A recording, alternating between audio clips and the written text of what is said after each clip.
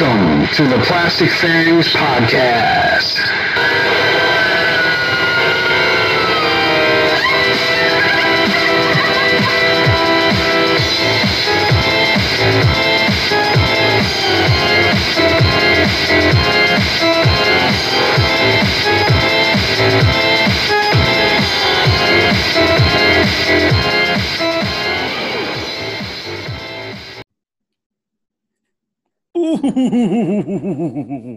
Ooh, October is here. Ooh, welcome to the Plastic Fangs Podcast.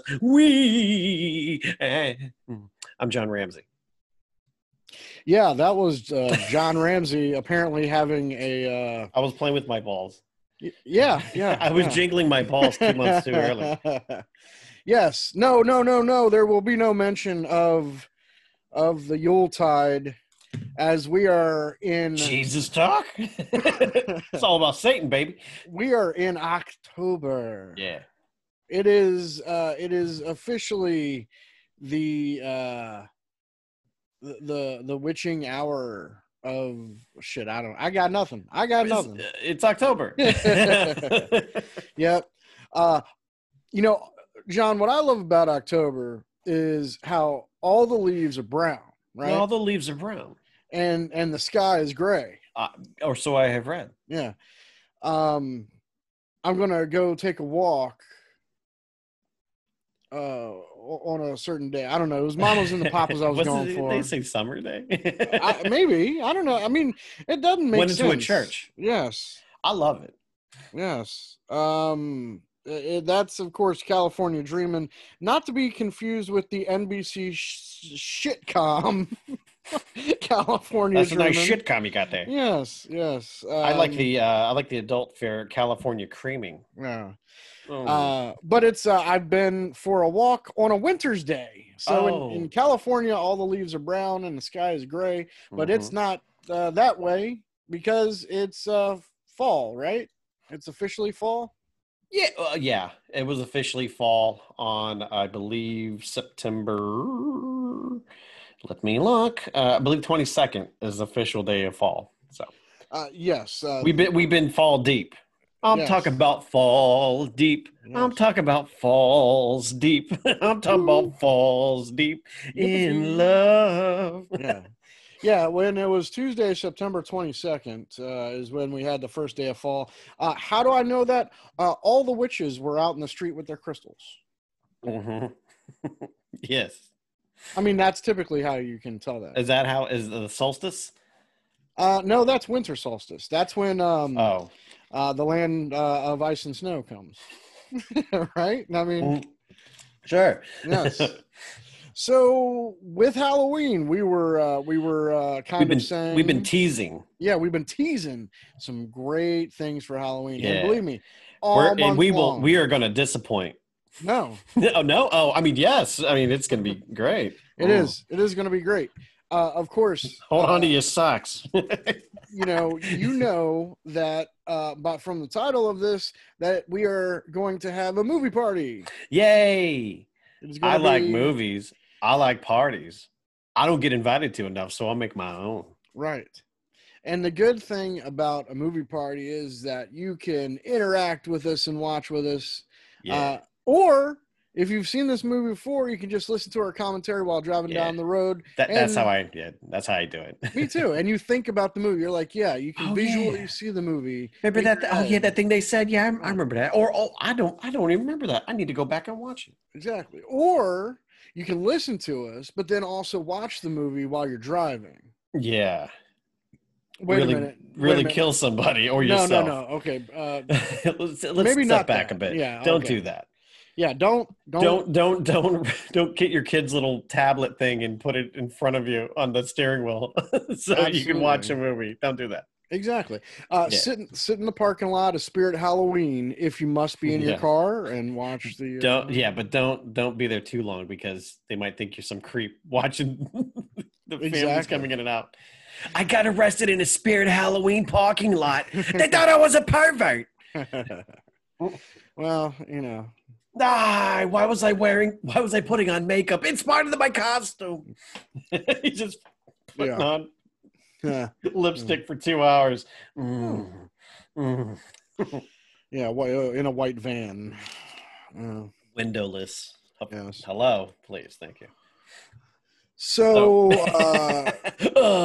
so today's movie party is a remake of a classic. Yeah, which, in my opinion, I think is a classic all its own. Right. And I'd have to agree with you on that because it is directed by Tom Savini. The immortal Tom Savini. Yes. We are talking about 1990's Night of the Living Dead. Yes. This movie, of course, Night of the Living Dead, obviously a classic film. And you can do whatever the fuck you want with it because it belongs to public domain. Yeah, well, it's in the public domain, yeah. Right. Which means it don't belong to anybody. Exactly. And we'll get more into it as we watch the movie. Though I definitely will be referencing 1960. Yes. Yeah, when I refer to the old one, I'll just say 1968. Oh, okay. Is that what you mean by the old one? By the old one, you don't mean your penis. I don't mean my saggy nuts and shriveled cock. Okay, I got you. The old one's always woken. I got a real Cthulhu thing going on in my drawers. Well, that's interesting. Thank you. Yes. Mine is more like the Predator, but But it has a fucking three lasers that pop off. Yes. Whoa. You say Blaine Huck is killed by a fucking penis? It's called efficiency, John. And my DNA was created with the efficiency of 3 laser holes. Okay. Yep. Laser holes. Right. Coming this fall to Fox. Yes. Laser holes. Well, speaking of laser holes, we have the movie queued up. What? Yeah. Speaking of. So you want to, if you've got it on DVD or you got it streaming service, I personally am watching it on Amazon Prime because I am a subscriber to the Showtime, and it's on the Showtime. I bought it on Vudu years ago, and I also own it. A few different. I have it on DVD. I'm looking at 3 VHSs, which I didn't realize. I thought I only had one of them. And so, yeah, if you don't have it, honestly, go out and buy it. It's a great movie. It's good to have in your collection. John has every version of the movie ever made. No, because check out this. This is more show and tell. Let's see here. I can't read it, John. Night of the Living Dead 90. The version you've never seen? I'm trying to read it backwards. The version you've never seen. This is the book that Tom Savini put out. It's this is a great book. This I did reference on my notes. This too. It's pretty good. Very good. All right. Well, I have for my notes, I have my Jason Momoa coloring book. There you go. Yes. Bought it at Target. It's great. Is that a real thing? It is a real thing, John. Oh, I did not know. It was either Jason Momoa or Keanu Reeves or Idris Elba. And I would have went for the Idris myself. Yeah. That dude can do. He can play anything or anybody. He can do anything. Idris Elba. I mean, Idris Elba could have been in, like, if they were to remake Night of the Living Dead. If they were, yeah, exactly. I mean, if they were to do another updated version of the classic, then my vote is you put in Idris Elba. He plays every character. Yes. He plays every character in every song. Right. He plays a catatonic Barbara. Yes. And then he beats himself. Right. He slaps himself around when he plays Ben. Oh, yeah. If you're going to go more 1968. Mm-hmm. Well, so I've got my copy queued up. Those of you at home, if you want to queue your copy up, John, we're going to press play. Are you ready? In 3 and a 2 and a 1. Bow. And we are at Columbia Pictures. That's what I got. Now, here we go. We go. Not too many people know, but the lady in the Columbia Pictures logo is naked underneath her clothes. Yeah, I think we all are, aren't we? Not everyone, John. This you were saying before. Oh yeah, there's 21st Century Film Corporation. You know who owned that at the time? Who's that? Menachem Golan. Menachem Golan. Oh from Canon Pictures. Yeah, there it is, Menachem Golan. This marks the directorial debut of Tom Savini, as you were saying earlier. He directed it. He was born on November 3rd, 1946. So his birthday's coming up in a month. So happy early birthday, Tommy. Yes. Okay. When this movie was theatrically released, it was October 19th, 1990, and its budget was $4.2 million. Box office was 5.8. It wasn't that good. Oh, here we go. Tony Todd. Nice. Yes. Patricia Tallman. Tallman, yeah. She was really good in the Phantasm movies. She was not. Stupid, man. Tom Tolles. Yeah. Mickey Anderson. McKee Anderson. I believe that is the wife down in the basement. Yeah. That's that's Mrs. Cooper. Right. Well, right now they're driving. They're driving down a dirt road. Towards where we know where they're headed, to the cemetery. Mm-hmm. This was supposed to. Savini wanted this shot like just down the street from where he lived and still lives in Pittsburgh, but they ended up shooting this in the southwestern part of Pittsburgh. Just I forgot the name of the place. I think Washington. Washington, Pennsylvania was where it was shot, I believe. This scene right here. So this wasn't shot at Evans City. No, cemetery. Not at all. Yeah, we've been there. That does not look like it at all. The reason why the producers were very adamant about seeing a background with just nothing, just where the eye just keeps on seeing it go on and on and on. And there's a good shot that's coming up here soon. You'll see it. But there a lot of problems happened on this movie. Tom Savini talked about it. He hated this movie for the longest time because he had so many bad memories attached to it, which sucks. But yeah, see how it just keeps there's a whole lot of nothing keep on going in that background. That's what the producers wanted. He didn't want it. He wanted another one, but he understood. I wrote a little thing called "What Tom Endured." Oh, they're about to get out of the car. Before I get to that, Bill Moseley's about to pop out. The great Bill Moseley. He plays Johnny. Yes. He was called by Tom for the movie. It was like, hey man, a script's coming to you. Let me know what part you want to play. So he's like, oh man, that's great. So he starts going through the script. And he sees the Tom Tolles character, Cooper, and he sees the other one, the guy, William Butler, who plays Tommy. He goes, man, they got some big, juicy parts, big parts. And then he gets a call back from Tom, and Tom goes, oh, yeah, you can pick any spot, any part, as long as it's Johnny. And he was like, oh, okay. and they'd worked together before on Texas Chainsaw Massacre 2 when he did special effects for it. Yeah, the horny Barbara. Yes. This guy who looks like a zombie, his name is Pat Reese. Yes. An acting buddy of Tom's, who Tom said he looks like a zombie. That's why he picked him for the part. He definitely does. And it's great. You kind of know going into this movie with this that not being the original kind of zombie that would attack somebody, that this movie is not going to be quite what you're familiar with. He even had like the little walk of the original guy a little bit. Yeah.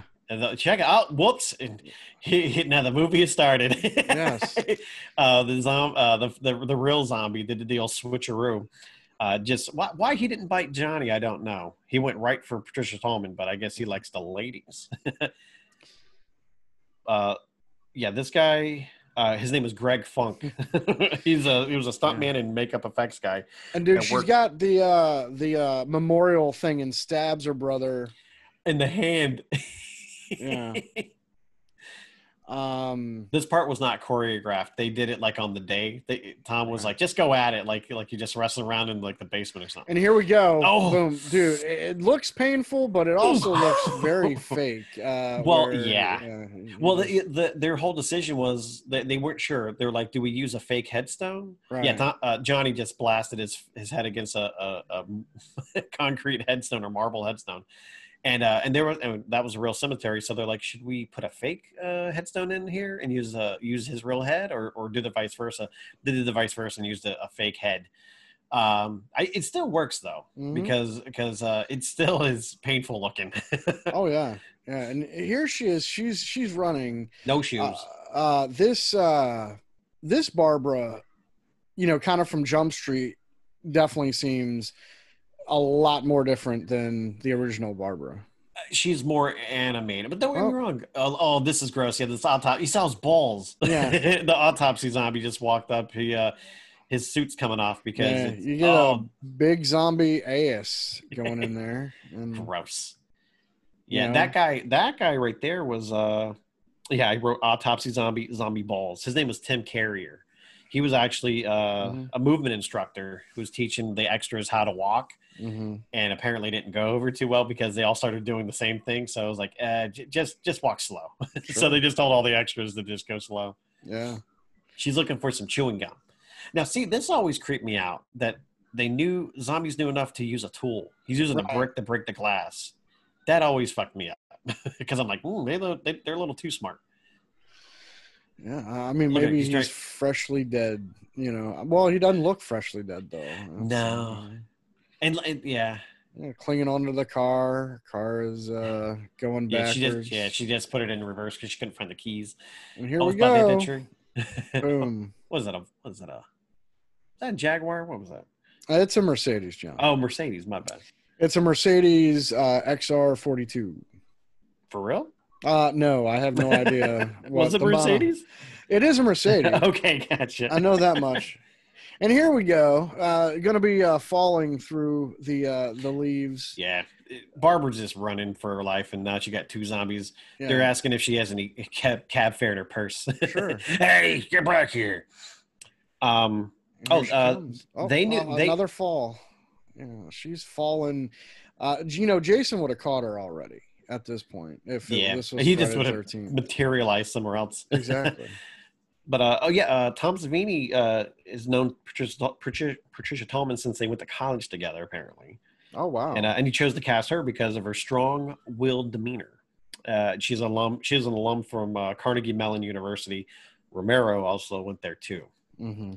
And there's apparently across the board in the Romero movies, and this is technically a Romero movie, as his name is first. There's a big Carnegie Mellon University connection because it's right there in Pittsburgh.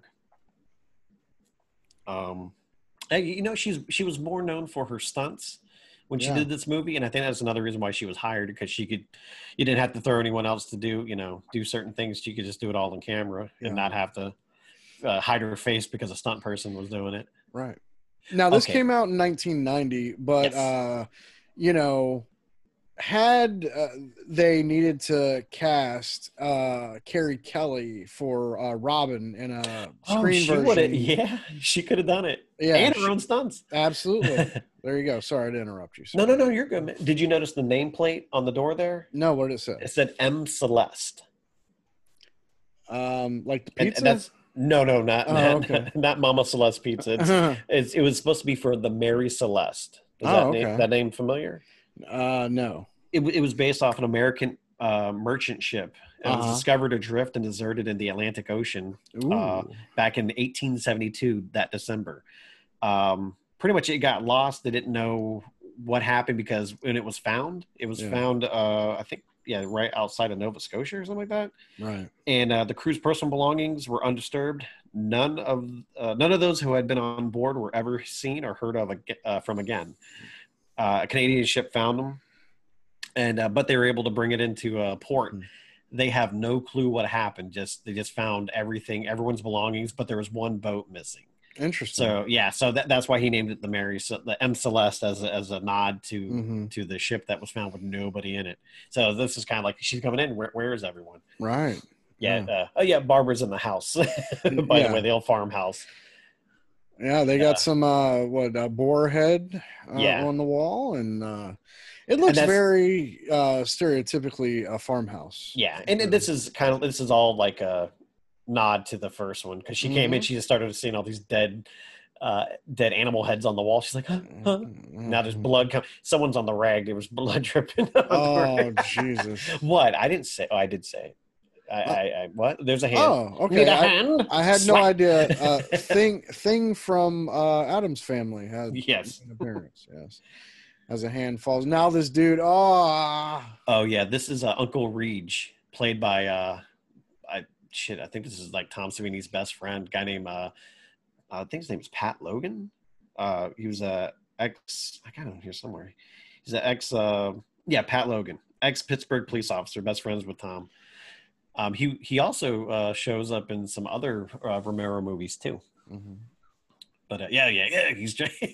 And see, this is what I'm talking about as far as, we had talked about a couple weeks ago on the Walking Dead episode about, the zombies should be the scary guys, Yeah. Well, I mean, it is kind of scary. Everywhere she turns, man, they're scary. But here comes the man, the myth, the legend. Yeah. We're talking about Tony motherfucking Todd, bro.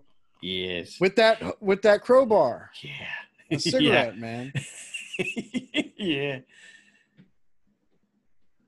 Sorry, I need to talk. I just love his performance. He's just so. You got any shotguns in there? Yeah. He was born December 4th, 1954. Born in D.C., Washington D.C., and grew up in Hartford, Connecticut. Interesting. He's been in over 100 theatrical and TV films. Fans can see him in Holliston. That's on Shudder. Yeah. He plays himself in an episode. Iconic Candyman. Other films he's been in: Platoon, The Crow, The Rock, the Final Destination series as William Bloodworth. And they have a connection, these two, between Star Trek, because she always played like an alien or a stunt double for somebody on Star Trek Next Generation, and he was on there as Worf's brother Kern. Oh, there's another zombie. They're back in the house. And look, man, he's just going up. He's kick that dude in the chest. Yeah. It's like, whack. You're not invited to boing, hit him in the. Exactly. Look at that. I'm just gonna shut this fucking door. I do the same thing with Mormons. Get out of here. Get out of here. I don't want to talk to you. And she's like, you know what? I'm gonna get a fire poker. You know how she looked short standing next to Tony Todd? Yeah. He's 6'5". Yeah, well, we met him in person. Man. Yeah, he's a tall dude. Yeah. And I believe she's 5'8". So needed the wide angle lens when I had my picture taken with him because I'm he's just so freaking tall. Yeah, I'm freaking short as hell. Look at the zombie. Doink. Yeah. That was a rubberhead of Pat Logan. She's smacking there with a real fire poker. Yeah, a lot of shit's happening. Tony's gonna hit him, the zombie with the head with a crowbar. Right, that's a good shot. Right in the in the synapses, man. They're doing some classic zombie beating the head and impaling the head, kind of stuff. And like you were saying, those were differences between this Barbara and the 1968 Barbara. Mm-hmm. 1968 Barbara didn't do anything like that in the beginning. No, she was worthless, man. I mean, they made her just a catatonic I don't know, toadstool. And then every time, she was like, "We need to go find Johnny," and he was like, "Sit down." So now that everything's quiet, she's kind of starting to break down a little bit. When Savini said, when they're auditioning for Ben's character, Tony Todd, of course, got it, but he was up against some stiff competition, man. Let's see here. Lawrence Fishburne and Eric LaSalle both auditioned for the role. Wow. Also, Ving Rhames was considered for Ben. Whew. Yeah. Then 14 years later, Ving Rhames would be cast in the remake of Dawn of the Dead, and then in the remake of Day of the Dead as Captain Rhodes. Yes. which that movie was terrible. Savini said when Tony came in to audition for the role, he took the script, left the room, studied the pages, came back in without the script, and floored him with his performance. Tony had committed the words to memory in 5 minutes. Wow. Tony was crying and emotional. Savini said he nailed it. He's got it. We got our Ben.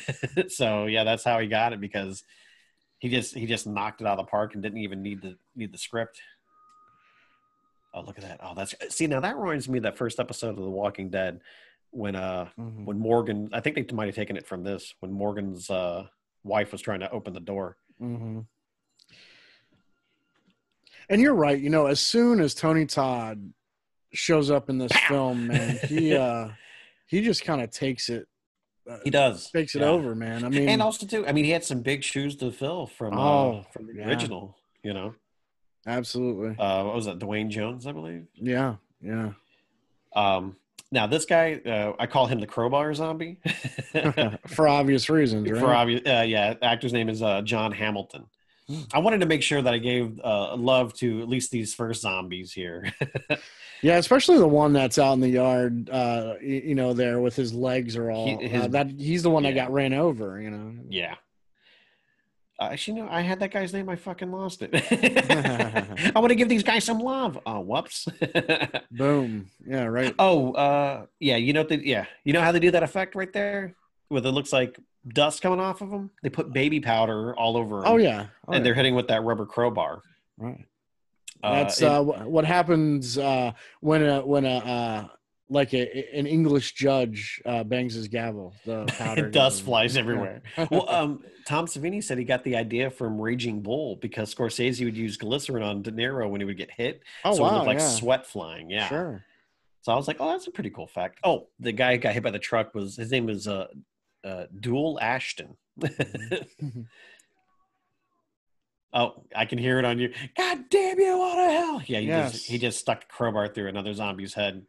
This is some good acting here. Look at this. It is. I mean, Tony Todd is not pulling any punches here, man. He is. Yeah. He's no slouch. He is a fantastic actor. Man. He's in there. I mean, and it's obvious reasons why he is. You know, it's really good to see him get the respect that he definitely deserves, and you know, it's really going to be interesting to see what his role is in the new Candyman movie. That's for sure. Yeah. Yeah. Well, yeah, I mean, that's another episode. Yes. Let's see here. Oh yeah, with the special effects team intentionally kept the effects restrained, as they felt that excessive gore would be disrespectful to the original film. To keep the effects realistic, they used as inspiration real autopsy, forensic pathology textbooks, and Nazi death camp footage.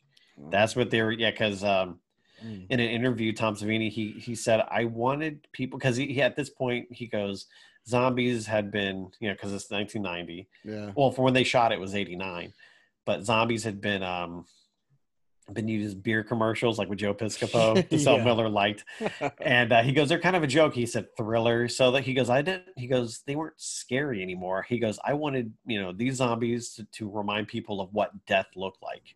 I was like, wow. Yeah, I think he nailed it. You know, I mean, there's a whole other version that Tom wanted to shoot, but they couldn't do it. The producers wouldn't go for it. Even George wouldn't go for certain things. Like he wanted zombie vision, like a zombie POV. Oh wow! Yeah, and he wanted that because when you're like grainy and scratchy looking. Yeah. But George was like, if we do that, it's going to make it like we're going to be giving them some kind of life, because they just need to be zombies. So well, like, all right. I would think that too would put you in their shoes, which means that you would kind of root for. You might have a little more pathos for them, yeah. Exactly. Now, unlike Snakes on a Plane, when they had the Snake-O-Vision, you wanted the dude to get his dick shot ate off. Bit. You know? Ate off. Whatever. That's right, Adolf. What? Oh, do you know who almost was cast for Barbara instead of Patricia Tallman? Let me guess. It's 1990. Mm-hmm. Actually, 89. Technically. 89. Okay. Kate Blanchett? No. Oh, okay. No, I don't. I know. Sigourney Weaver. Texas Chainsaw Massacre 2 alum. Oh, yeah. What's her face? Carolyn Williams. Yes. But she couldn't do it because of scheduling conflicts due to she was in Days of Thunder. Really? What was she in Days of Thunder? You know what? I've never watched that movie. Dude, it's a great film. It's a masterpiece. It's got Rooker. It's got Michael Rooker in it. It's got the Tom Cruise. Yeah. But I don't remember what she was in that. Neither do I. I have no clue. Of course, she's just scooping that severed hand kind of. She's getting that, yeah. Across the carpet, you know. Oh yeah, now it's now nighttime and they're like looking for they're scrounging around looking for any kind of weapons or anything like that. Let's see here. This is what Patricia Tallman said about the character. I think the fact that Barbara was this little school teacher person, a normal little lady, who was probably very unused to standing up for herself at all until this happened. I like that I got the chance to make that transformation where she goes from being a normal person, and maybe the fans could get the feeling that could be anybody, that could be them. You never know how brave you can be. You may think you're a brave person, but if you're pushed up against the wall, you would do what you could. Mm-hmm. And everyone likes to think that they would, right?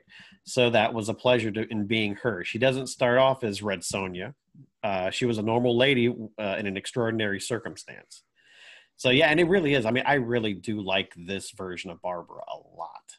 Absolutely. Because if it was real life, I'd be like, I want her on my team. I'll follow her because I'd be too damn scared of shit.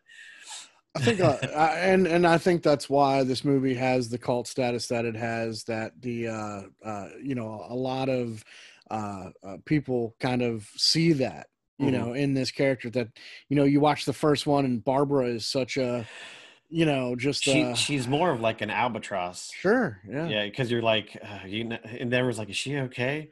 Her brother got killed, so she was just in shock. She didn't start fighting back to the very end, but then her zombie brother pulled her out. You never saw her die, but you assume. Yeah, because I mean, yeah, but it wasn't until like the very end. Oh, let me start fighting, and it was just. But the thing is, I like this version of Barbara so much more. And here, moving the corpses out of the house.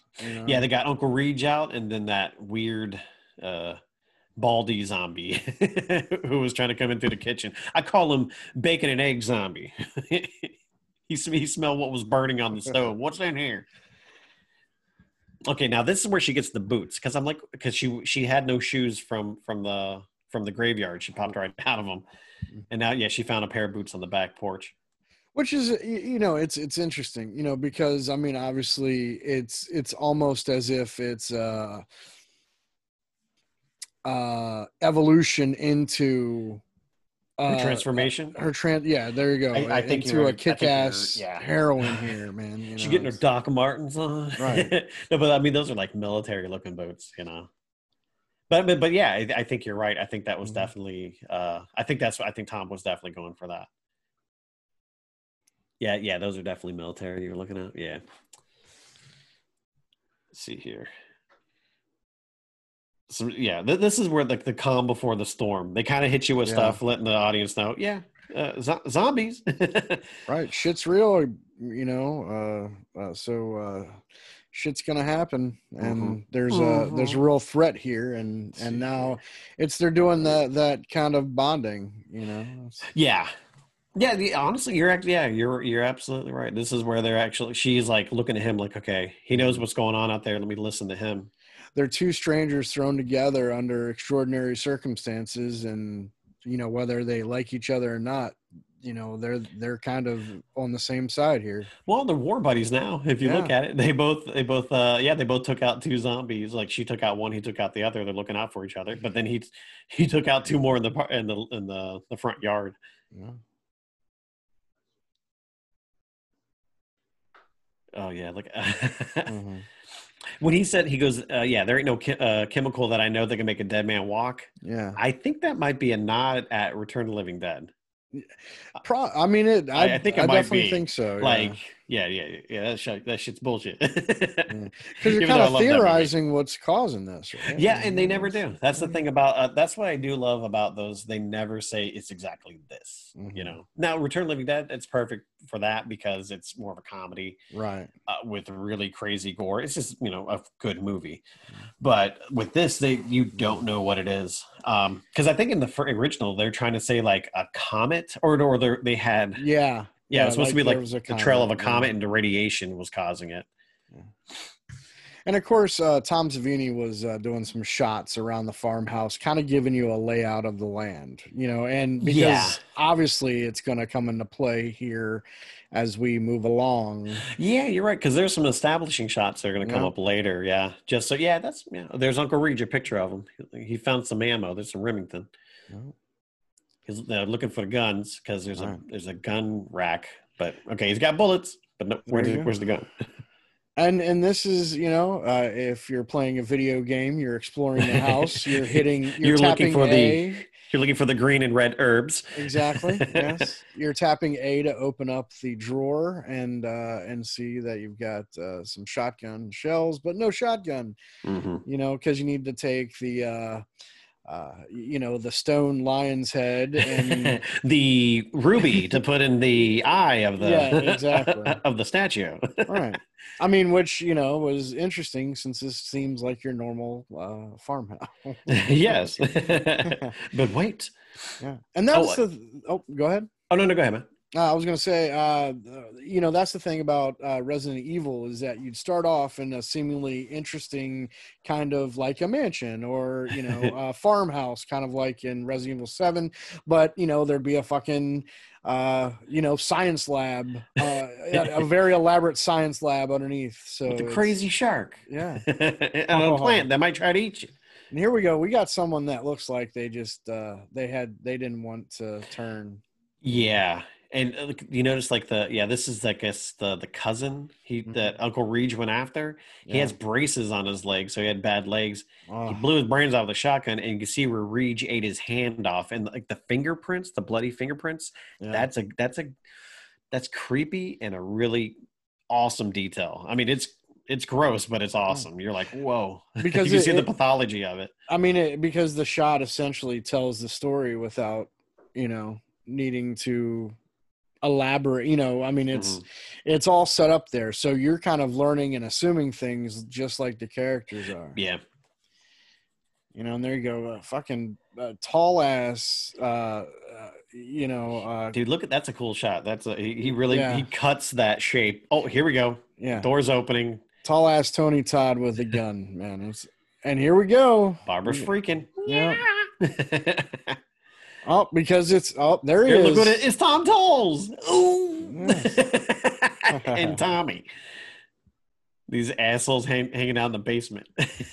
See, that's the thing. They've been here this whole time, and now these assholes come up. Well, he goes, you heard the girl screaming? And he goes, I don't know about you, but I can't see through walls, Mr. Ben. He's such an ass.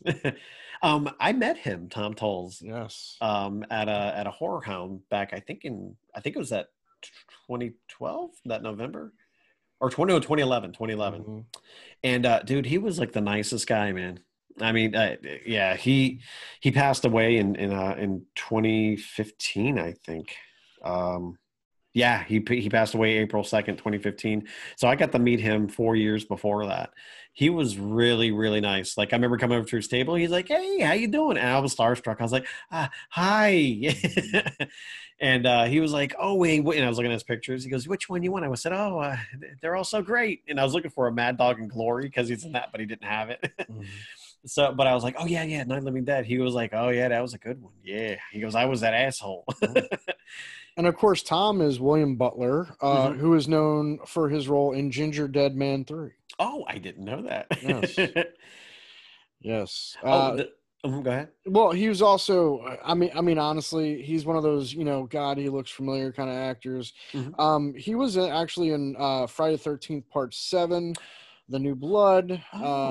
That was with the telekinesis. Yes, Ghoulies 2, Spellcaster, Buried Alive Arena. He was in an episode of Freddy's Nightmares, Texas Chainsaw Massacre 3, Night of the Cyclone, Inner Sanctum. He did an episode of Melrose Place. So it's like he was on 90210. I mean, definitely acted, but I mean, really, as far as acting, 2011's Ginger Dead Man 3, he actually did the voice of the Ginger Dead Man. So really, yep, in part 3. In part 3, because Gary Busey did it before, right? Yes. Okay. But he's also a director as well. He's hasn't really directed anything that we probably would have seen, but he actually has directed some episodes of Disney TV series, Disney Channel Game On, which my son Regan actually likes. Oh. So how about that? Yes. So what you didn't know about Tom? I didn't. All I had was the shirt he's wearing says Iron City beer logo on it. Of course. It's the same drink that was consumed by the original Dawn of the Dead redneck militia. Remember? They were drinking those. Yeah, they're like, hey, they're hanging out with the army. Well, Iron City beer, the only beer known to Pittsburghers. Oh, right. Yeah, they only drink that Iron City beer. Well. Yes, and they're also Steelers fans, which is a football team for the National Football League. Right. There we go. Yes. Yeah, I like how you John Madden that. What they want to do is get the ball down the field to get a touchdown. See, what they got to do is they got to take the crowbar and then boom, right to the head. Smash in the face. Get baby powder. Exactly. Looks more dynamic. Let's see here. Tom Tolles. Yes. He was born 1950, March 20th, passed away 2015, which sucked because remember I think it was his first movie along with Rooker, Henry, Serial of a Portrait Killer. Wait a minute, I said that wrong. Henry, Portrait of a Serial Killer. What did I say? Dude, I'm tired. You flipped it. You said Henry... Serial of a Portrait Killer? Yeah. So in the beginning there's that establishing shot where there's a bunch of pictures ripped up in a and he's eating cereal like a son of a bitch. Yeah, how dare you? It's milk and cereal's pouring out of the suitcase. Yes. He was in that. He won a what you call it for that? He was actually didn't win. He was nominated for a Spirit Award for his breakthrough role as Otis in Henry, Portrait of a Serial Killer. He also he performed he began his acting career in Chicago. Performed as a member of the Organic Theater Company. You know who had started that? Who? Stuart Gordon. Oh, wow. Reanimator. Yeah, that when he was at what was that? Wisconsin Madison University. Ooh.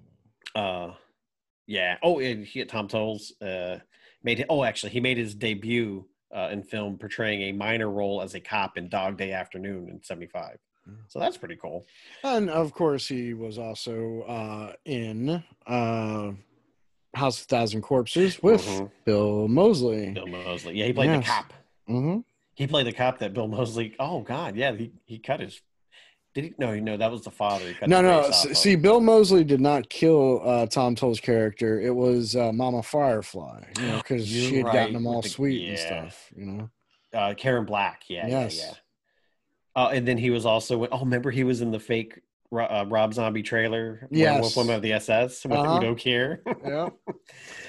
Yeah. Yeah, man. Oh, he was in. Him and Tony Todd had been in another movie too, The Rock. Yeah, which I didn't realize he played an Alcatraz park ranger, and Tony Todd played the Captain Darrow of the Rogue Military Group. So I didn't know they'd acted later again too. That's kind of cool. That's cool. Yeah, and here we are. I mean, obviously there's some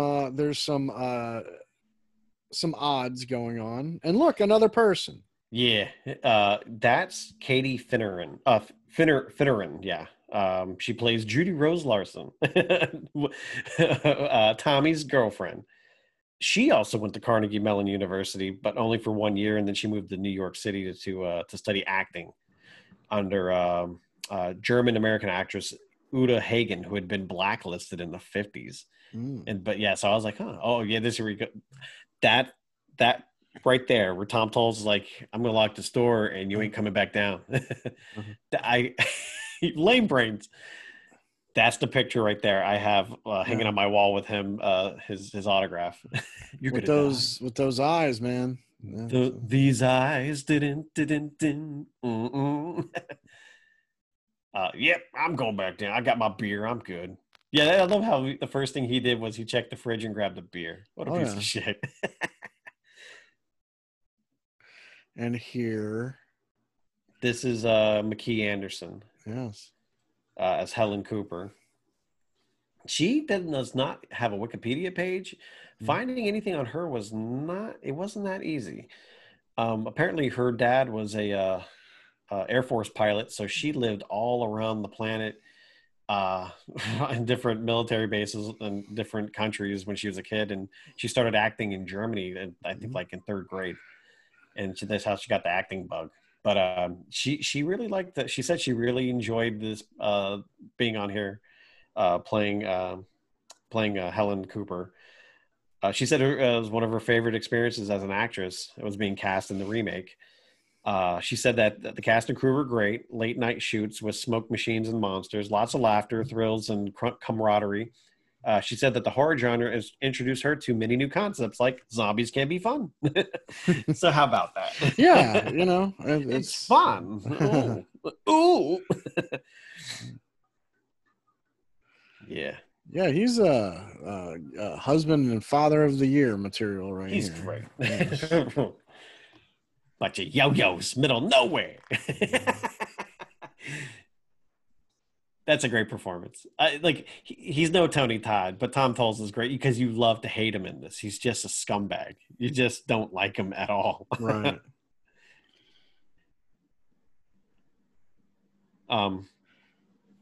The guy who did special effects for this movie is named John Volich.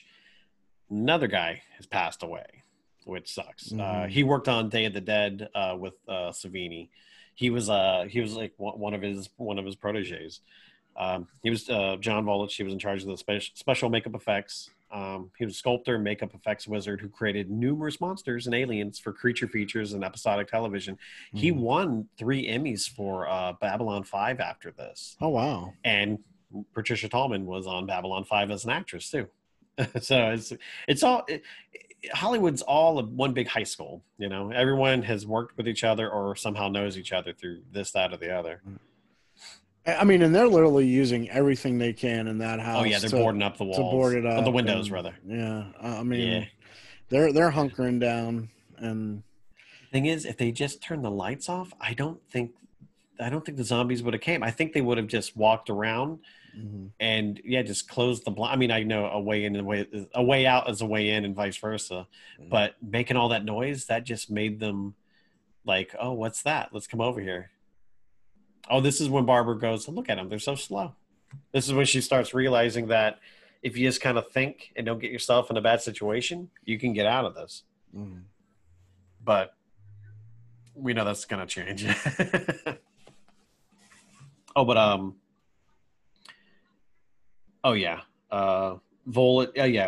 I was telling you how the special effects team, they looked at like autopsy photos and stuff like that. Oh yeah. In an interview, Volich, the special effects guy who Tom had hired for this, he said that they actually went to a to a real autopsy to watch it performed, and he goes, I didn't go, I did not want to go, but the other guys went. right So I was like, oh my god, I couldn't do that. I mean, I like to sculpt. I like to, like, if I had the chance, I would love to make like masks and this and that. Right. But there's no freaking way. I'll just look at pictures if I have to, and that's gonna be hard to do. But I couldn't go to an autopsy. Well, I mean, Tom Savini, was in Vietnam, and he was a combat photographer. Yeah. Saw all of that so close up, and that's why he is so great at effects. Because because he always said that, he goes, If it didn't give me that same feeling of when I saw him in real life, I knew the effect wouldn't work. Right. But I mean, that's a hell of a training, man. But yeah, I thought he was drafted, but he was like in like an auxiliary thing. Oh, windows opening. There we go. But yeah, he was like on a list where it's like he was going to college, but if his name got pulled, he would have to go. And this is the Mr. Magruder zombie. And these zombies definitely seem, much more powerful and menacing than they were obviously in the original. Oh yeah. I mean, it's 1990 or 89. First one came out in 68. So everyone has seen that movie, even though it's in the public domain because they effed up and didn't put a copyright on it because it was originally called Night of the Flesh Eaters. But that was a name of another movie that they didn't have the rights to. So they just, on the spur of the moment, named it Night of the Living Dead, but never got it copywritten. And so that version, like think of like, pirating an online video, it just spread, So, but the thing is, if it hadn't been for that, would this movie had gone on to be what it became? Because it got, yeah. But this movie was the answer to get paid by the guys who created it. Of course. Okay, this lady, the zombie who's just walking up and she hears the noise coming from the house. She's the actual owner of the house. Oh, wow. Yeah. I thought that was a cool thing. They're like, hey, that zombie she hears, she owned it. So that's how we put her in the movie. I thought that was pretty cool. Oh yeah, this is when he's like, Tom, don't go up there. Yeah, because his cousin or brother-in-law, whatever, his relative had the shotgun his head off and has a arm missing. So he's like, yeah, let me go put a blanket on your go put a blanket on your dead relative. Oh, but yeah, Katie Finneran, Judy Rose Larson. She's been in a few movies. You've Got Mail. Bewitched with Will Ferrell and Nicole Kidman. Oh wow! Which also his part was cut, but a good friend of the pod, Daryl Johnson, was also. Oh yeah, I forgot about that. Yeah, you're right. Yeah, he did. Yeah, he goes, yeah, I was in it, but I wasn't. Miss Congeniality 2, Armed and Fabulous. She was in that. Oh. And she was also in Death to Smoochie. But yeah, apparently she did a bunch of TV shows. She was on Frasier, your favorite. HBO's Oz, HBO Sex and the City. She was on a short-lived 2004 show called Wonder Falls. Did you ever hear that? Oh, I remember Wonder Falls. It had William Sadler in it. Yes. Who played Death from in The Demon Knight. Yes. And also had Tracy Thomas. Tracy Thomas was in Death Proof. She was the second set of ladies who was driving around the little pussy wagon. And she was the one driving the Crazy Larry. What was the yeah? She was the one driving the white car. From Death Proof in a Grindhouse. And then that actress also played a recurring character on Why Women Kill from CBS in 2019. Katie Finneran. I only ever knew her from this.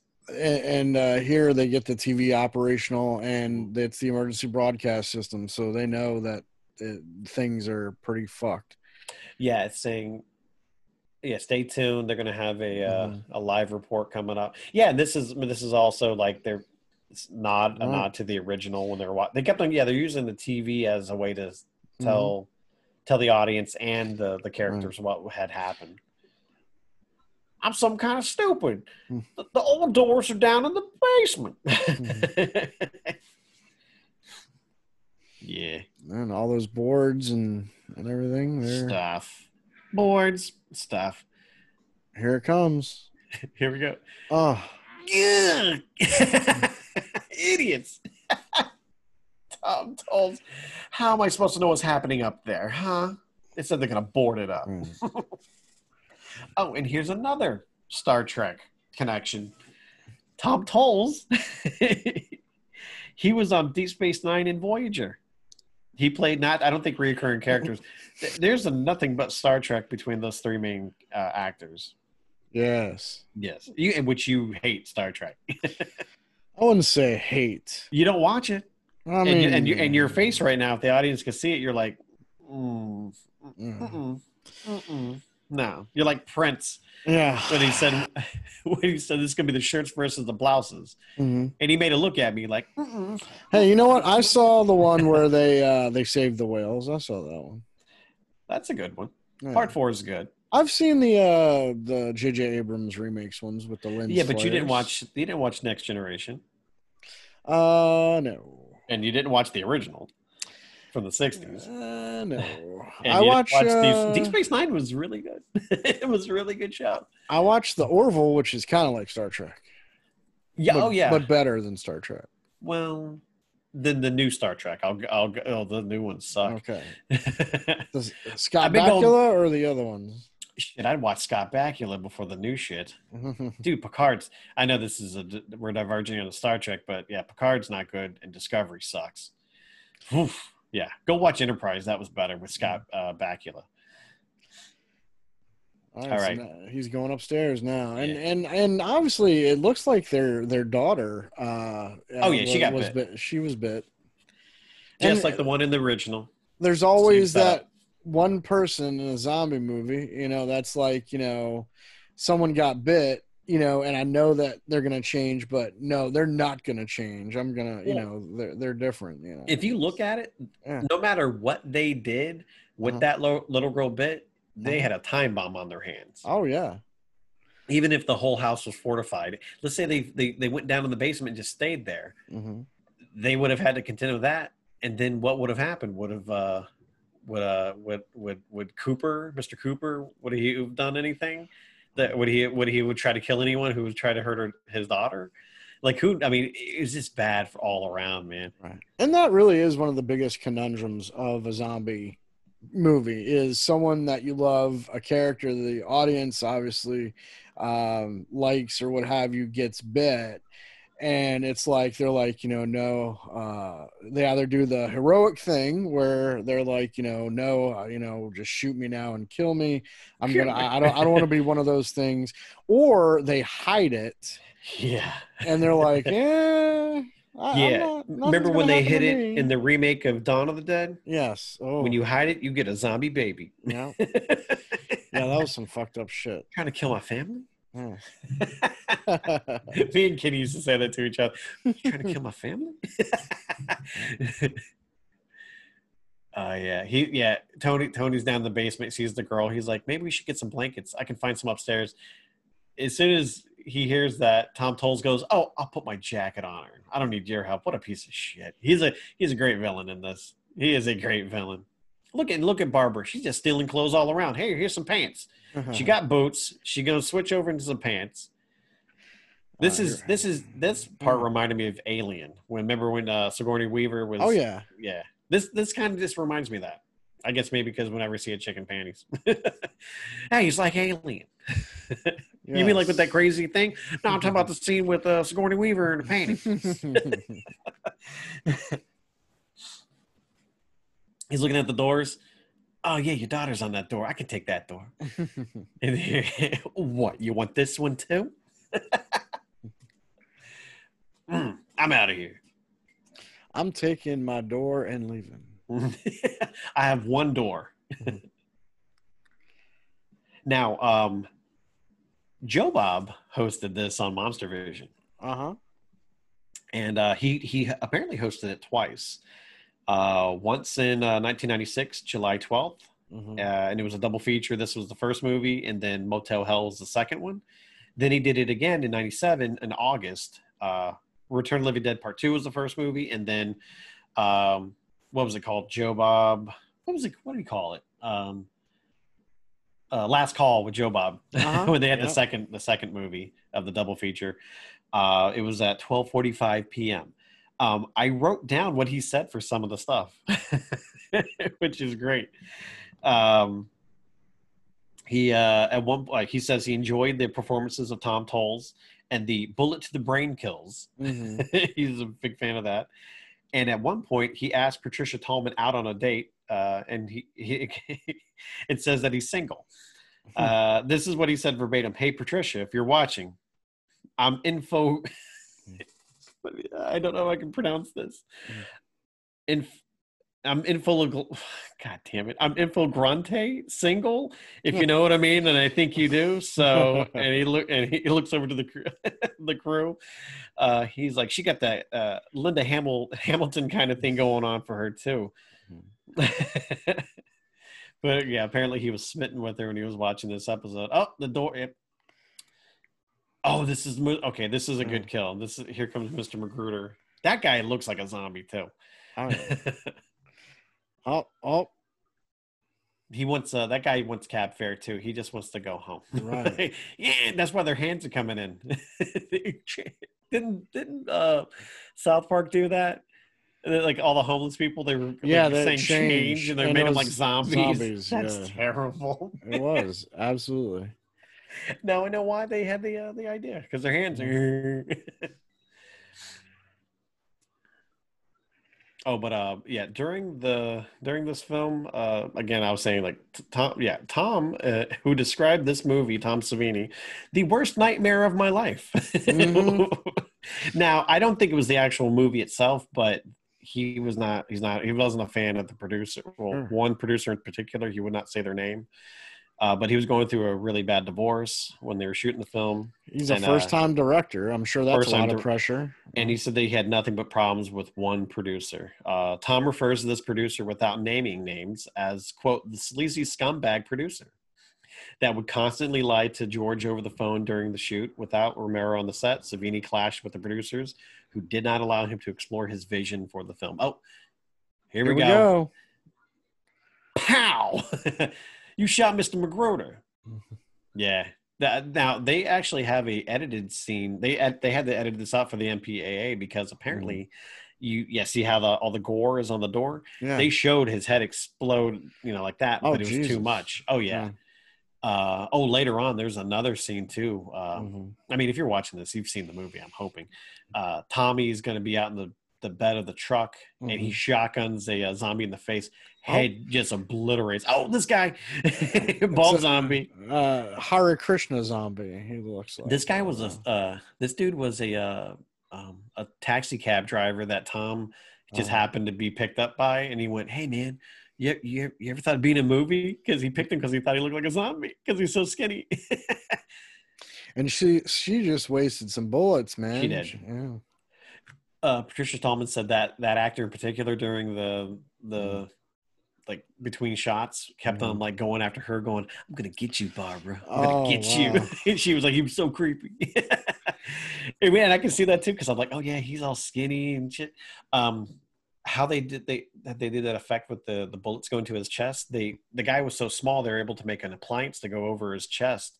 And they said they'd never been able to do that, like on regular actors, because it would look like it was too built up. But since that guy was so skinny, they were able to make it look like it was real. So that was pretty cool. That's cool. But oh yeah, we're gonna get to it here. But the original rating for this movie was X. Really? It was X by the MPAA. Following scenes had to be cut or changed for an R rating. Oh, the close-up of the fire poker in the head of the first zombie, which was Uncle Reg, that Barbara killed. There was a really gory headshot of Mr. Magruder, who we just saw. Bloodier version of the scene where Barbara shoots and kills the bald zombie. Oh, I guess, yeah, you saw the back of the head explode out with the squib. Tom blowing off this is going to come up here soon. Tom blowing the head off of a zombie with a shotgun, and then Barbara killing another zombie when she takes the gun from the that's going to be coming up in a bit. I don't want to get ahead of myself. And here Barbara taking off the shirt again, kind of her outward appearance kind of mirroring her ascent to Sigourney Weaver, kind of Linda Hamilton, strong woman kind of thing. And you could throw in, what's her name from Texas Chainsaw Massacre too. Oh, Carolyn Williams. Yeah, absolutely. Yeah, I mean, she went through a transformation. She is not the same character from the beginning. which is good because that shows you the development of a character, and it doesn't feel like it just happened like, oh, it felt like it was forced. Like she kept on evolving to the situation. And I think if they just tried to make her catatonic and then do this, it wouldn't have worked at all. Yeah, here's Tom Tolles. He hears the TV on. All right, what is it? TGI Friday? I think Full House is on. That's not Urkel. Hold on. What was 89? So yeah, Full House would have been on, right? Because I think that started in 89. I love that Balky Bartakamus. Don't be ridiculous. Oh, dude. And and here's the news report, which looks accurate. I mean, people on the news would be like, everything they're reading, it would sound absolutely ridiculous, which Shaun of the Dead kind of touched on that at the end. Yeah. When they're, just it's the absurdity of the news. Of course, there's absurdity in the news every day now. So, given a zombie apocalypse, I, don't think it would be much different.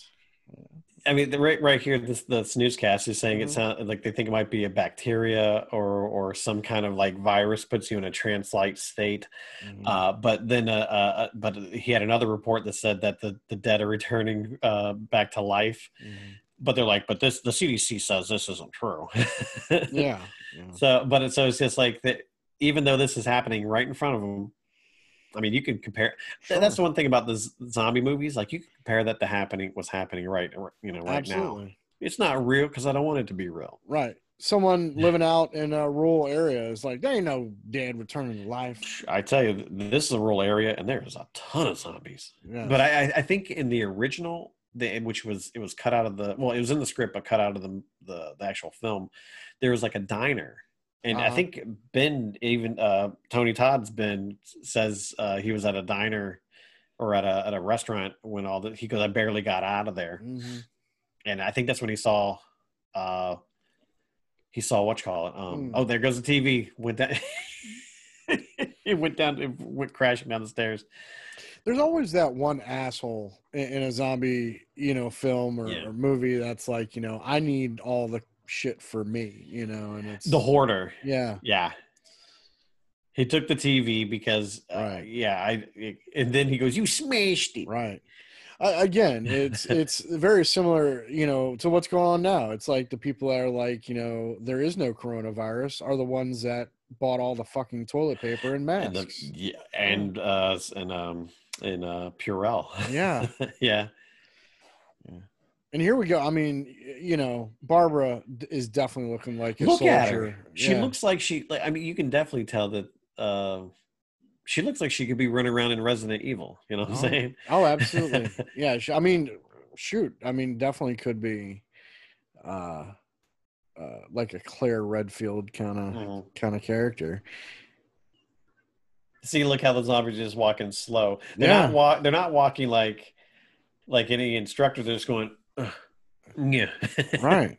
They're just it's like walking through mud. Dude, that's a good. Yeah, that's definitely it. And there's Barbara's friend from the beginning of the movie with your boyfriend's here, Barbara. She's like the other one that killed her brother. Yeah, and boom, right, headshot right there. Man, talk about a dead eye. Yeah. I don't know how far away that dude was. Like, she's all happy about it. Oh. See, this is where she realizes that we could just walk right past them. But Ben doesn't want to do it. Right. So, if you look at it, if you do as a character study, is it because Ben's scared, or is he just too precautious? I think cautious, hunkering down, waiting until, someone else can come and take the threat, maybe. I don't know. It's kind of like, in a crisis situation, you have a plan. And sometimes, and this is a plan that's being made up on the fly. On the fly, right, yeah. So it's like, someone comes up with an idea that maybe risky, you might want to rethink that because, you don't know how many more of those things are out there. And, apparently a lot. Because how many is in that backyard? About fucking 10? How many are in the basement? Yes. Look at all the dude. That's like 20 there coming off from the barn. Oh yeah. Look at it. I turn that light off. If you turn the light off, they're like trick or treaters. Look, they're all coming onto the porch and stuff. Yeah, they're drunk trick or treaters. Hey, let me in. And that is kind of like, I mean, are all these people that probably worked on the farm, or they got to be neighbors, and I think there's got to be like that in the area, the diner, because Ben was talking about how there's he was watching them trying to load them into a box truck, like they knew what they're going to do with them once they had it loaded up, like where are you going to take them, and then they tried to put one more in, and then they all came spilling out. So I think that was I think that might, that would make sense. They all started coming to where the noise was, and one hears one thing and start following like lemmings. And I mean, I know zombies are all passe at this point, especially if you're watching The Walking Dead. But see, I've always loved zombies because it's just scary. It's like, what if that really happened? I mean, and it's definitely something that maybe could happen. There you go. Well, change. They're about to go out. Booyah. See right there. Every kill, she's just kind of proud of herself. It's like, and it's giving them confidence, more and more confidence building. And right here is,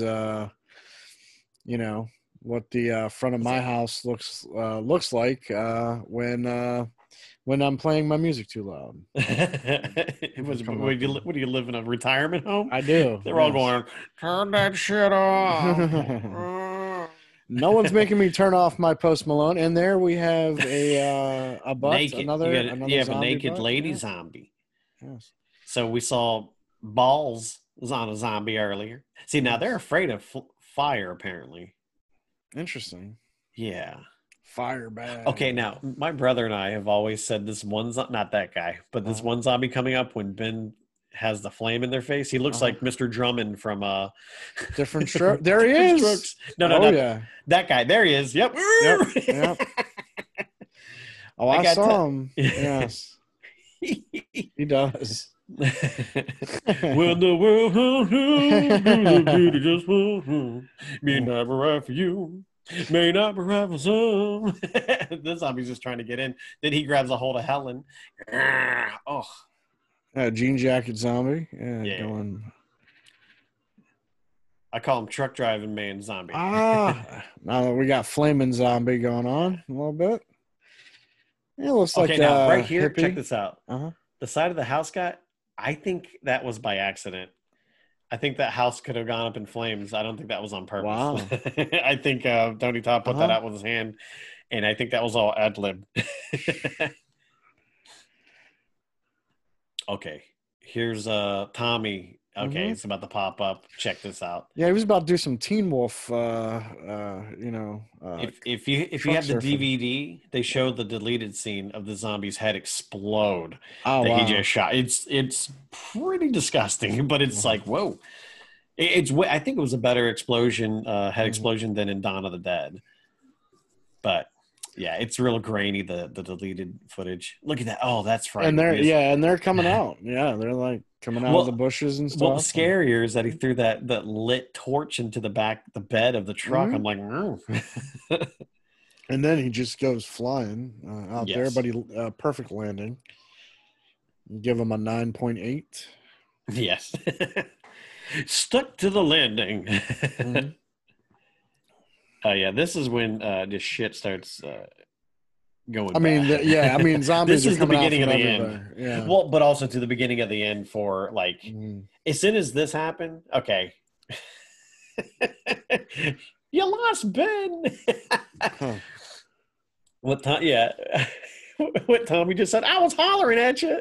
Me and Kenny used to say that to each other all at work. Well, what happened? We lost it. I was hollering at you. Why didn't you tell me? Oh, goodness me. You know, there's a lock on the gas pump. They have the wrong keys. Yes. Oh, man. Oh, and he's going to oh, Jesus, no. Yeah. What a dumbass. What the hell are you doing? And there you go. Yeah, well. Oh, man, that's a big explosion. Yeah. I forgot how many gallons of gasoline they used for that, but it was a lot. I think it was like 60 gallons. Right. It was look at that shit going off, man. That's a good explosion. Well, that's what happens when you shoot a fucking gas lock with a flaming board in the back of a truck. Yeah, it happens. Shit. Hey, man, shit happens. Yeah. Yeah. So they did. Yeah. Now, check this out. This is from Joe Bob from that Monster Vision. This when he came back from the commercial break. He goes, okay, let's review the situation here. The truck has exploded. The gas pump has exploded. We got 2 dead teenagers. We still got Ben out in the yard trying to kung fu massive numbers of zombies. And he's doing a good job of it. He's doing great. He did a soccer trip kick that was great. Or if you're a fan of Cobra Kai and the Karate Kid, he swept a leg. Do I have a problem, Mr. Lawrence? Now this is about to happen. Helen is in the cellar having her neck chomped by her zombie daughter, and Cooper is about to get possession of the rifle. We're talking spam in a cabin, am I right? Now, is that Tom Savini? That right there? That was a zombie. It looked like him a little bit. That dude had a mustache. That's about it. I don't believe Tom was. Oh, there's the daughter, all zombified. She's all grown up. She's a good-looking woman now. I forgot her name though. Yes, this scene reminds me of a John Mayer song. I like to refer to. It's called "Daughters." Oh, jeez. Fathers, be good to your daughters. Daughters will love like you do. Girls become lovers who turn into mothers, so mothers be good to your daughters too. So if they become a zombie, kill them, per John Mayer. Yes. It didn't rhyme, but it's good advice. Yes. Here we go. Look at him. I want that gun. Give me that and gun. And then the hands. Oh, man. Now it's just kind of like everyone fucking fend for yourself. It's a free for all. Yeah, it's like Cooper has no clue that his wife just got bit by their daughter. And he's like, I want that gun. Yeah, he wants the gun instead of helping her. Criminy, I just realized there's only 3 survivors right now. Yeah. Oh my God. Dude, the zombies are just, they're overrunning, man. They're coming out. There goes the power. Yeah. They turned the lights. He forgot to pay the bill. Now, this scene always cracks me up. He gets up too close to the wall, and all the hands grab him. This is a great performance. His freak out is great. Oh yeah, look at him. Reminds me like it should be like cut between like a Tales from the Crypt episode, you know? Oh yeah. Next on Tales from the Crypt. And he's just fucking emptying the like chamber. Candy. Yeah. I hope where that the bullets. That did a lot of good for you, pal. Oh, hey, I'm here too. He was about to punch her. He thought it was Cooper. Now, talk about serendipitous. The zombie that's trying to get in is a cop. And he has 2 guns on him. Now, Cooper ain't doing anything to help. He's just loading up the it's not a shotgun, it's a rifle. He's like, fuck it, bring this guy in. Yeah. Oh, Joe Bob mentioned that he's never seen Amish zombies. Well, he brought it up because they're in rural Pennsylvania, so there has to be some out there. Right. he said they would eat flesh, but only within the family unit. They're walking around with like a half-made basket. And there's Don't Call Me Daughter. That's another song by Pearl Jam. And that is kind of apropos of this. Right? Why didn't she go after him? I don't understand that. It's the same thing like why that first zombie, it went after Barbara instead of just chomping on Johnny's neck. Oh, Tom Tolles just shot Ben. Don't you shoot my daughter. And there, Barbara's just, I mean, it is weird. It's almost like, you know, he commanded his daughter to, you know, go attack them. You don't want to get bit by a zombie with a retainer. Yeah. Dude, he's about to, oh man. Oh, yeah. He just got Tom Tolles in the gut. Yep. Now Ben, you know, obviously wounded, shot twice now, and jeez, God, yeah, it's. And then, I mean, again, strong contrast to what happened to Ben in the original. Oh God, yeah, that always makes me sad. Oh yeah, it's because you're just like, what? Well, I mean, it was there for a reason, you know. I think it's, you know, it kind of lets people kind of take, you know, because some people are like, you know, well, they, you know, they thought he was a zombie, and then there's the theory that, you know, no, they didn't give a shit if he was a zombie or not because of his voice. Yeah. Oh, exactly. Yeah. Cooper just escaped into the attic. Yeah. Did you notice that battleship picture on the wall? Mm-hmm. That was actually a little Easter egg, which I didn't realize. I just thought it was a battleship on the wall. My brother went, "Hey, is that anything?" I went, "I don't think it's anything." He looked it up. It was something.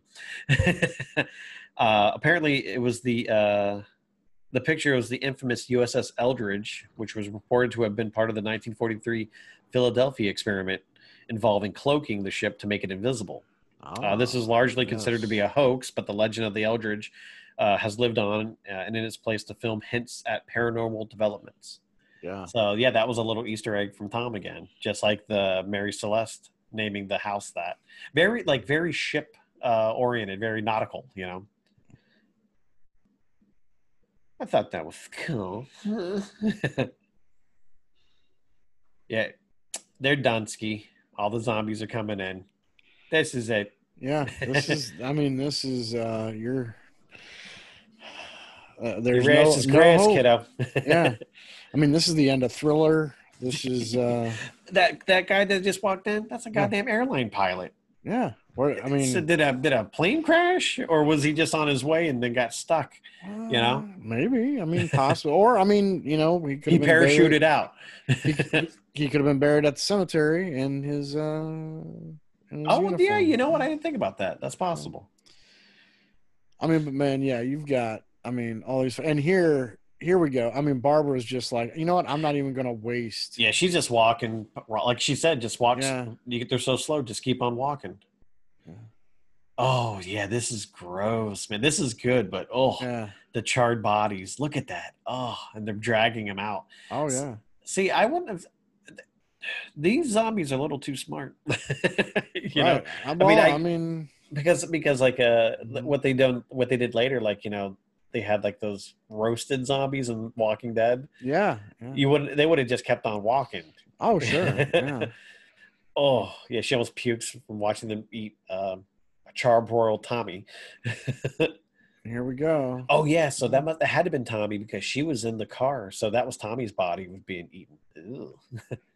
And she's holding a baby doll, but it's an Is older that supposed woman. to be see, I don't know. A lot of people say it's a girl, but I'm like, I can't tell. It looks that looks like I don't know. Yeah, it's kind of weird to tell. I mean,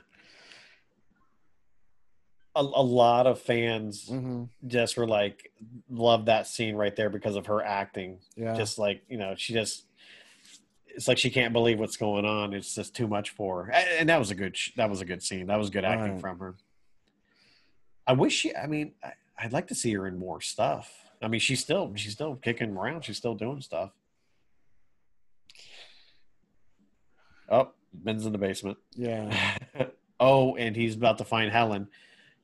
And see that, yeah, that's that little nod with the little shovel with the blood on it. That was what the original daughter used to kill Helen Cooper. She actually used that as a tool to kill her ma.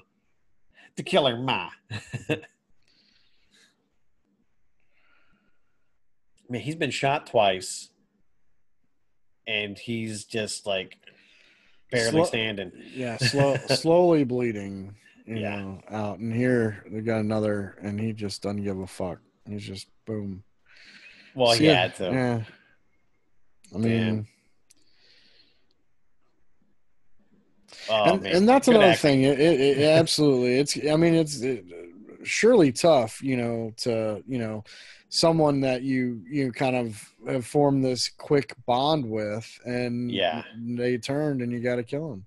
And it's like, and he knows what happened. Her daughter was the one who did it, you know. Oh yeah, here's the junkie one with the needle hanging out of his arm zombie. Well, you know, and that was another thing when they were getting the keys, you know, and the money, you know, pulling the money out and just kind of tossing the money like it's, because it was worthless. Now, this guy right here, this one zombie picked up a mouse. The one to the right, I always called that guy the Howard Stern zombie. A little bit, yeah. Or it could be Larry from Three's Company. A little bit. Where's your man purse, Larry Zombie? Look at this guy like a big baby. It's my hand. These mice aren't as good as what they have at the Regal Beagle. They eat beagles at the Regal. They eat English royalty beagles at the Regal Beagle. Look at that one zombie. His arms are up. I think it was someone's grandfather. At this point, man, someone put out the fucking party invitation, man, because, I mean, it is just overrun with all of these kinds of zombies. I didn't invite any of. I didn't invite half of them. Right. Okay, this is when he is the radio on, or no? He turns on the radio. Destiny turns on the radio. But this is the first time in any of the Dead movies that they actually say the date, and they're gonna say, because you can easily miss it, but it was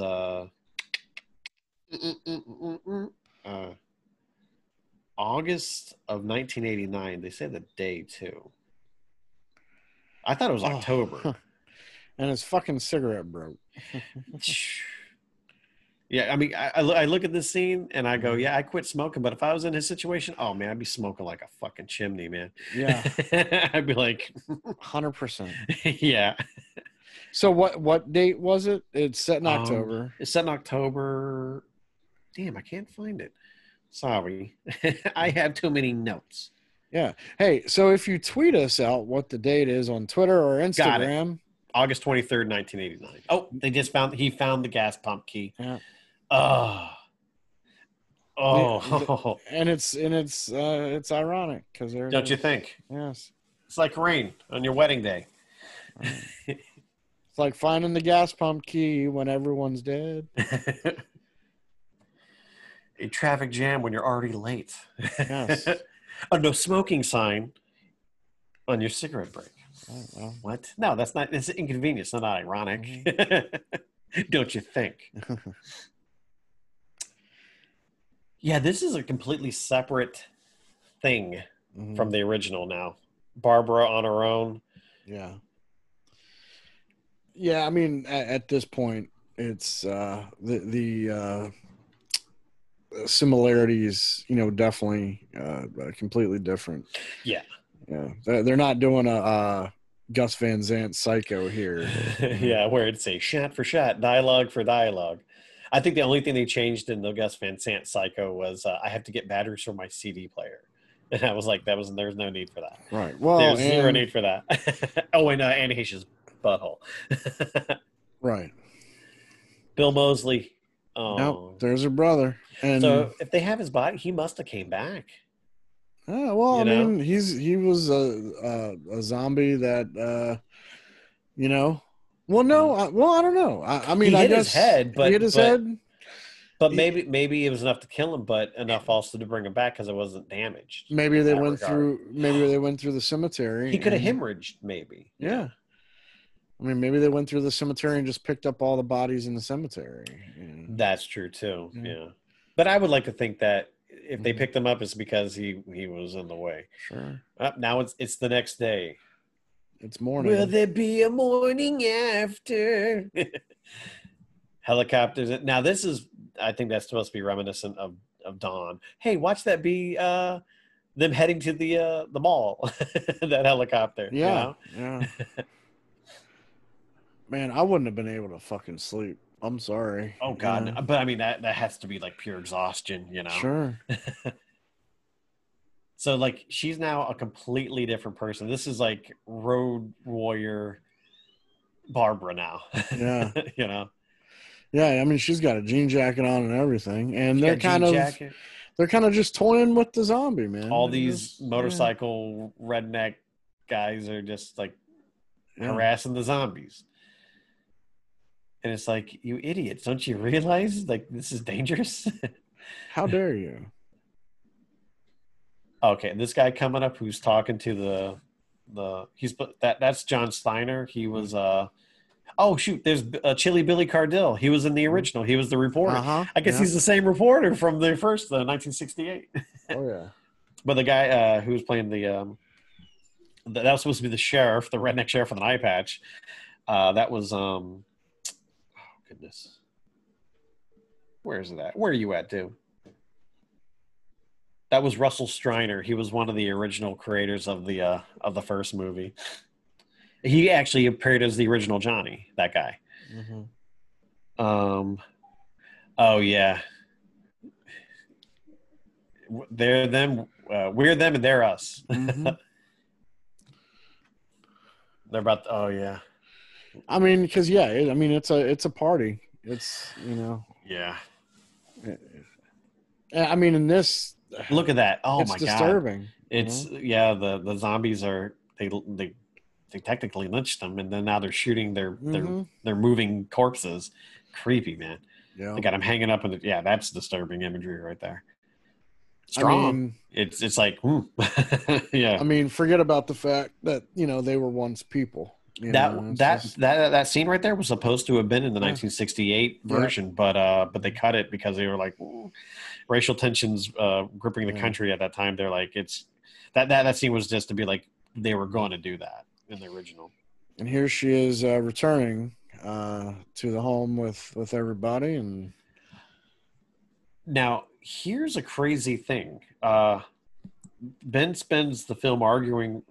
This is not for me. I didn't know. I didn't even think of this. I saw that someone had wrote this, or this was like a trivia. Ben spends the film arguing why it's better to stay upstairs, while Cooper does likewise with the cellar. Ben ends up fleeing to the cellar, while Cooper goes to the attic. Ben dies, and Cooper lives. Yeah, Well, and that's the thing is, so at this point, not knowing in the movie, you're thinking that he's down there alive. Yeah. But there he is. He's zombified, which is, yeah. And he looks over at her almost. And you're like, does he recognize her or not? You can't tell. Right. Yeah, you don't know, man. Yeah.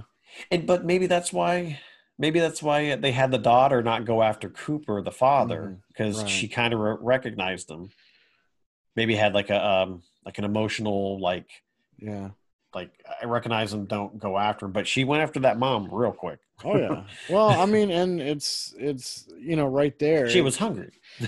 And Tom Tolles. Yeah. What an idiot. You came back. He thinks that he's such a narcissist. He really does think that she came back. He came back for her. That she came back for him rather. That's crazy. I mean, is that just delusion, or is that because he's a narcissist, or is it both? I don't know, but he really thinks highly of himself after everything he did. But you get the sadness of of Ben obviously dying, but you see how she just took out Cooper. Yeah, and said, "Go ahead, we got another one for the fire," because they're ending it just like how they ended it in the first movie, a big old bonfire of bodies. What the original screenplay that Savini had done was she goes up to the attic, finds him up there, and then shoots him. And then he gets put onto this pyre, and it's Ben and Cooper face to face, and it's like a close up of the flames melting their skin off, and they just become skeletons, almost identical skeletons. Yeah. To show that there's no difference between the two of them, really, you know. Well, not to say no difference, but you know, they're both going up just the same, you know. And here it is. That's the end of the movie. That's the end with these pictures, man. That like how they did in the original. Yeah, kind of grainy, and you know, again, you have the pride, the proud look on the faces of, you know, and those hooks. Yeah, it's. Look at that. Oh, yeah, it's just. There's Uncle Reach, the dragging him. You know, this movie, a lot of the ways is, you know, a look at, you know, humanity in itself and the appreciation for it. And once it becomes something else. And I mean, you can't help but think about modern times and, you know, and how people are like, you know, well, if someone gets COVID, you know, and they're fat and they die, I mean, it's all on them. You know, they should be a healthy person. But, you know, I mean, that's the thing. It's just, it's so lost, but it's still that same mentality where it's like, you know, should have been dumb enough to get bit by a zombie, you know? So it's yeah, but I mean, but if you look at like zombies, it can represent anything. Sure. Like, I mean, for a time, like they're saying like, well, almost think of like the AIDS epidemic of the 80s for this movie. But also too, you could also look at it as like, it's a new part of nature that you have to, you have to prepare for, which is like, yeah, it's a crazy thing, but it can represent, the zombie can represent all sorts of stuff. Sure. Like, metaphorical, you know, because ultimately it's us. Yeah. You know, it's people. And it's Soylent Green. It's people. You know, it's you know, in all of these movies, you know, you know, the zombie movies, original Night of the Living Dead, this one, the, you know, Day of the Dead, Dawn of the Dead, the remakes, 28 Days Later, you know, any kind of zombie movie, you know, has that kind of social commentary to it, because ultimately, you know, that bad guy is us, you know, and how, you know, same with Walking Dead, you know, in the event that something catastrophic, you know, were to happen like this, how are people going to react? Exactly. Now, the strange thing about Shaun of the Dead, though, is, you know, at the end, the military arrives and they get rid of everybody. And Shaun of the Dead is great because it seems to have a lot of the similar zombie movie kind of tropes. You know, Shaun, you know, if you haven't seen it, spoilers, Shaun's mother gets bit. You know, she turns. Exactly. You know, but ultimately, you know, the fact that, you know, she had to be killed, you know, so those things are similar themes that you see in zombie movies, but ultimately at the end, there's still that kind of that respect that these zombies were once people in a way. But then remember the ones that were still alive, they started making them do menial tasks. Exactly. It's you like, know, and of course, you know, Ed out in the shed and everything, you know, they didn't pile them up and burn the ones that were still walking around and stuff. Yeah. They decided that they're going to put them to work or, which is very like capitalist, right? You know. Well, I mean, in a way, but also you can look at it from the aspect that it's a hopeful thing that, you know, here we are saddled with these new types of people, so we're going to give them a place in this world. Yeah, but that seems very, well, you know, it seems very like usury, you know. It's like, well, I mean, if you're going to give them a place, quote unquote, it's and you're going to treat them as an individual, then do they have rights? You know, it's like, no, they don't, because at any time they're going to bite you.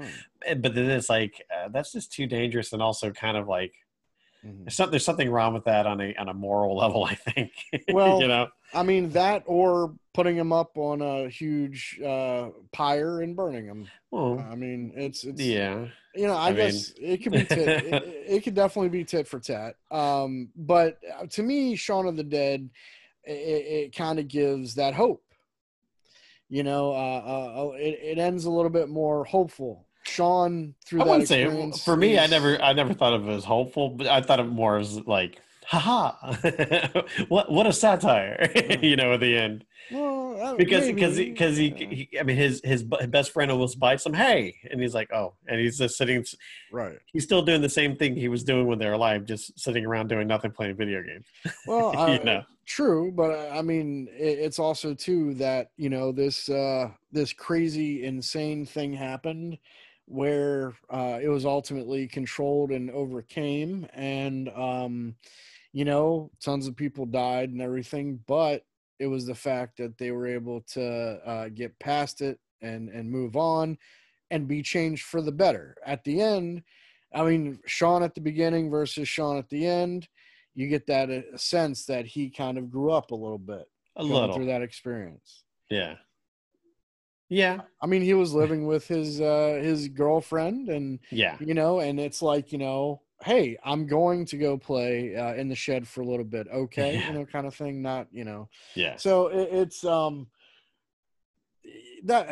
that's why I think Shaun of the Dead, it ends kind of in a lighthearted way, where so many of these, especially, the Dawn of the Dead remake, or, Land of the Dead, any of these, there's no hope, man.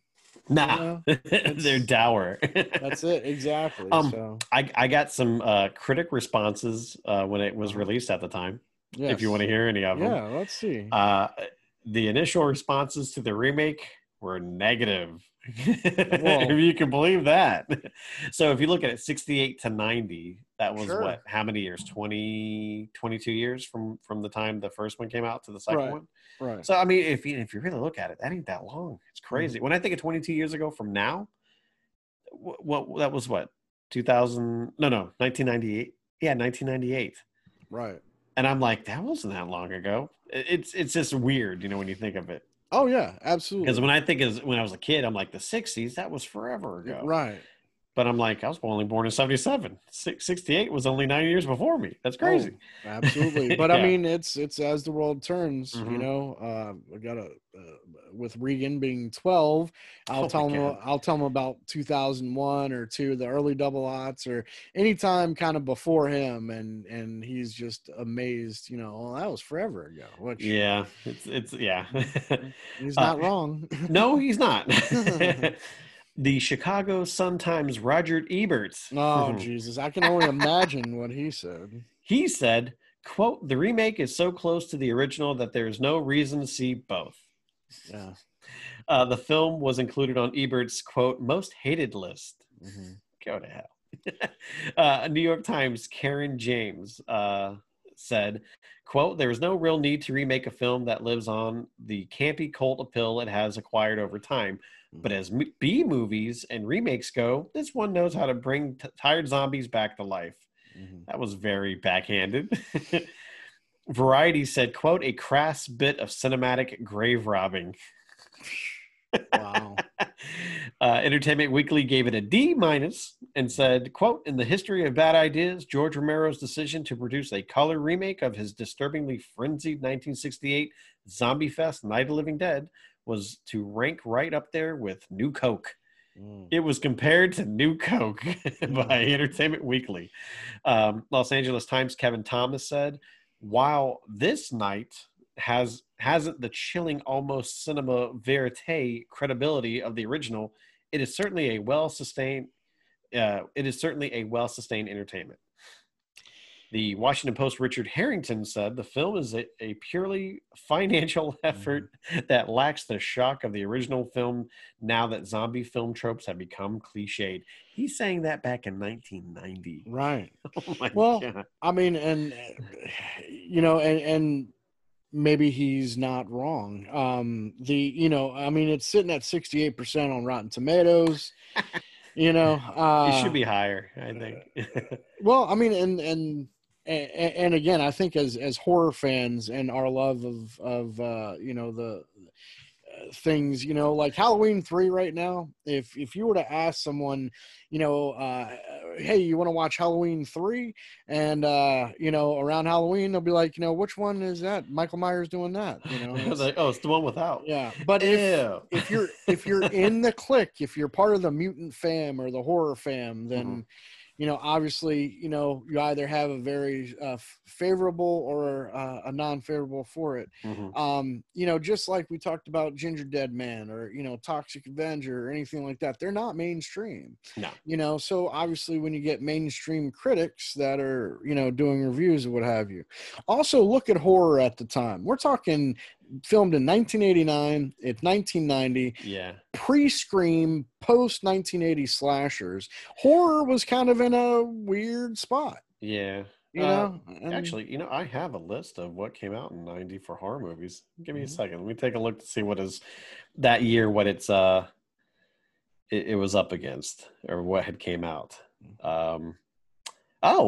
Henry, portrait of a serial killer, not serial of a portrait killer. Yes. Even though they were shot in 86, but it was finally released in 90. So that was out. Texas Chainsaw Massacre 3, Brain Dead, not Dead Alive, but Brain Dead, the American one, Tremors, Nightbreed.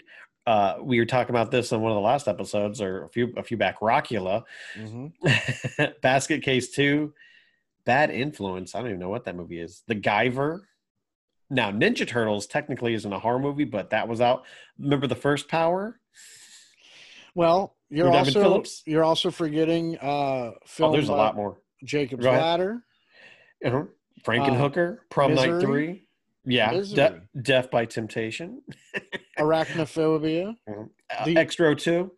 Did you say that you said The Exorcist 3, right? No, I didn't even got to that. I'm looking at a list of going through like each month. Yeah, Child's Play 2, Gremlins 2, man. All these Darkman, the Flatliners, The Witches, Repossessed. You repossessed? Yes. Yeah. I Come in Peace. Oh my God, that was 1991. Yeah. Oh, not to mention airing on TV, Stephen King's miniseries of It and Graveyard Shift within the theaters. Yeah. So I mean, Tales from the Dark Side. Oh wow, Slumber Party Massacre 3 too. Oh, sorry. No. Also, Basket Case 2, Maniac Cop 2, Puppet Master 2, Maniac Cop 2, Psycho 4, Edward Scissorhands. Even though that's So I mean, I think after the 1980s slashers, did we say? Oh yeah, we already said Nightbreed. Yeah. So it had. I mean, yeah. When I think back about that year too, I'm looking at those titles. I'm like, oh my God, yeah, I do remember when those came out. But the thing is, I guess you don't have that perspective at the time. Exactly, and it's obviously when it comes to horror and making horror mainstream, zombies obviously would not get their mainstream appeal back until 2010, 30 years later. Well, I mean, it was 20 years. It was 20 years later. It was early double aughts with 28 days right later, yeah you're right. I mean, it's one of those things where the idea to do it and everything almost makes you wonder, had they waited 10 years to do it. And they couldn't, because they were afraid that someone was going to take the name and so this was also too because it'd been 21 years and they hadn't made a nickel off of it because of the no copyright. True. So that's why this movie was even made in the first place. Like George had I think he was going to direct it, and then he went, you know what, I'm going to have Tom do it, because Tom was supposed to work on the original doing the special effects, but he got called to Vietnam. So yeah. But overall, I mean, definitely a good film, a great way to start Halloween. Mm-hmm. You know, great way to start Halloween season. Watching a good scary movie, and what better way to do it than with some zombies and some good acting. Absolutely, Tony Todd. Tony Todd's great. I mean, the entire cast, man. Yeah. I mean, just kind of, you know. Oh my God! Tommy's girlfriend, her screaming. There's a whole scene because I had the audio turned down, but there's a whole scene where she's just screaming and the zombies are trying to get in. It's so chaotic. Well, I mean, and that was one thing, one complaint from Roger Ebert, where he had actually said that confuses screaming with emotion. So he's out. You know, that is a very when that, I don't know, for me it's a lot going on, and I don't think that was I think it was done very well. Yeah. Oh well, absolutely. You know, looking back, you know, hindsight is always 2020. Mm-hmm. But over time, this film, especially in the horror community, has become a classic. Yeah. Yeah. I've always loved it. Absolutely.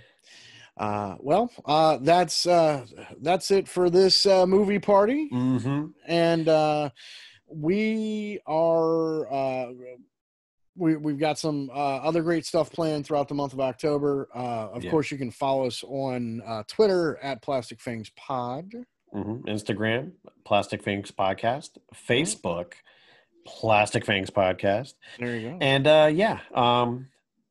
go get some early candy, because you're not going to have any trick or treaters. So just go buy yourself some candy and get yourself some Count Chocula, because I am looking at 2 boxes right now with my name on it. There you go. Family size. All right. Well, for the Plastic Fangs Podcast, this is Rodney Self. I'm John Ramsey, and you're all going to die up here.